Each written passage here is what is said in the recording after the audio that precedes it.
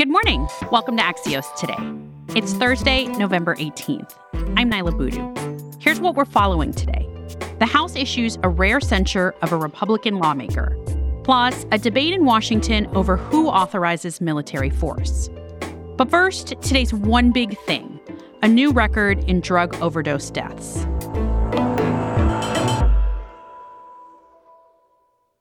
Drug overdose deaths in the U.S. are at a record high. More than 100,000 people died of an overdose in the 12-month period ending in April of this year. That's according to new CDC data. Dr. Andrew Kolodny is here to help us understand why. He's the medical director for opioid policy research at Brandeis University. Dr. Kolodny, thanks for being with us. Thanks for having me. First, these numbers are for all overdoses. How much of this is about opioid overdoses specifically? The vast majority of these drug overdose deaths are opioid, and in particular, they involve an illicitly synthesized opioid called fentanyl. Were you expecting the numbers to be so high at this point? Opioid overdose deaths have been skyrocketing for the past few years, and actually for more than 25 years.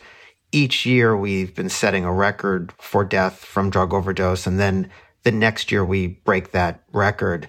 But the last few years have been the worst, and I expected the numbers to continue to get worse, but not this bad. And how much did the pandemic exacerbate this? It's very difficult to say, but there are reasons to believe that COVID did make the problem worse. For many people with opioid addiction, which is a chronic condition, they're prone to relapses. And during times of psychosocial stress, when there's social isolation, that can make people more prone to a relapse.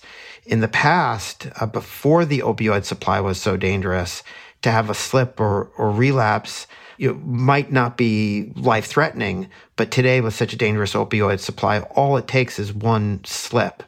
There are also reasons to believe that COVID may have made it harder for people with opioid addiction to access treatment. And lastly, there are reasons to believe that COVID may have led to an increase in fentanyl use in the western half of the United States. So before COVID hit, the fentanyl problem was mainly affecting the eastern half of the United States, where we mostly have powdered heroin. And in the western half of the United States, where the heroin is more in a form called black tar heroin, where it's harder to mix fentanyl into black tar heroin, we were seeing far fewer fentanyl deaths during COVID, possibly because there has been less cross-border traffic, particularly from Mexico, that may have favored the smuggling of the more potent fentanyl, and that may have led to the increase in fentanyl use. We did see the largest increase in fentanyl deaths over the past 12 months in states that had not previously had much of a fentanyl problem. Like where? California, Washington, Oregon. These are states where we really did see an even greater skyrocketing in deaths since COVID. Is there anything that's giving you hope about the future of this epidemic right now? Not really. Much of what President Biden said he was going to do about the opioid crisis when he was running for president is exactly what we do need to do. Unfortunately, we really haven't seen enough action from the administration yet. What we really need right now would be a commitment for long-term funding for treatment expansion or the creation of new funding streams so that people who are opioid addicted can much more easily access effective treatment. And when I say effective treatment, I'm not talking about rehab beds or detox. I'm talking about long-term outpatient treatment, particularly with a medicine called buprenorphine. If we really want to see deaths come down in the short run, someone who's opioid addicted has to be able to access treatment more easily than they can buy a bag of heroin or fentanyl. And until we get there, I think we're going to see very high rates of overdose deaths. Dr. Andrew Kolodny is the medical director for opioid policy research at Brandeis University. Thank you for your time, Dr. Kolodny. Thank you for having me. In 15 seconds, we're back with action yesterday in the House against Arizona Republican Paul Gosar. Welcome back to Axios Today. I'm Naila Boodoo. For the first time in more than a decade, the House of Representatives voted yesterday to censure Arizona Republican Paul Gosar after he tweeted an anime video that depicted him killing Democratic New York Representative Alexandria Ocasio-Cortez. Axios political editor Glenn Johnson has been following the story. Glenn, what's your takeaway on all of this? To me, what's most interesting is this was an effort to hold him to account for what he did through this anime, but it descended into just this partisan recriminations. You had some pretty nasty speeches delivered by members of the Republican Party. You had Democrats complain that it's unprecedented to have a member threaten another member this way. You had Republicans complain that it was unprecedented for a majority party to seek a censure like this without going through a committee process.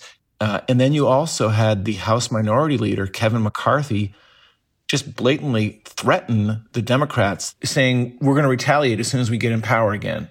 He said that in the future, all committee seats will be the subject of a majority vote in the House. And obviously, if you have the majority, the Republican Party regains it, they could keep off any Democrat off of any committee that they want. So something that was designed to hold a member to account further divided the chamber. Axios' Glenn Johnson. Thank you, Glenn. You're welcome. Here's another politics story you may have missed this week. For the first time in half a century, Congress is making moves to repeal the president's authorization to use military force. Axios' congressional reporter Elena Treen has been watching this debate unfold. Elena, what do we need to know about this? It's really kicking off a broader debate over how to restore Congress's role in authorizing future wars. Now, the authorization that's looking at being repealed is the 2002 authorization for Iraq. Those in support of this repeal argue that Iraq's now an ally, not an enemy, and the war is long over. And so there's no reason for their president to still have this authorization. And it was also used, as recently as January 2020 in the assassination of Iranian General Qasem Soleimani, who was killed in a drone strike in Baghdad during the Trump administration. And, the broader, I think the real reason why this matters is some of these authorizations have really proved over the past, couple decades to give presidents military flexibility. And that's where critics who don't want it to be repealed think that the president should still have these powers and still be able to have that flexibility. Now, the bigger fight will come when they debate the 2001 AUMF, which allowed George W. Bush to go to war after September 11th. That one's going to be much harder and much more controversial because it's far more broad, and it also not only needs to be repealed, but replaced. And that's a fight, I think, that we won't see for some time now. They're focusing on the 2002 repeal first. Elena Treen is Axios' congressional reporter and one of the co-authors of the Sneak Peek newsletter. One last thing before we go today.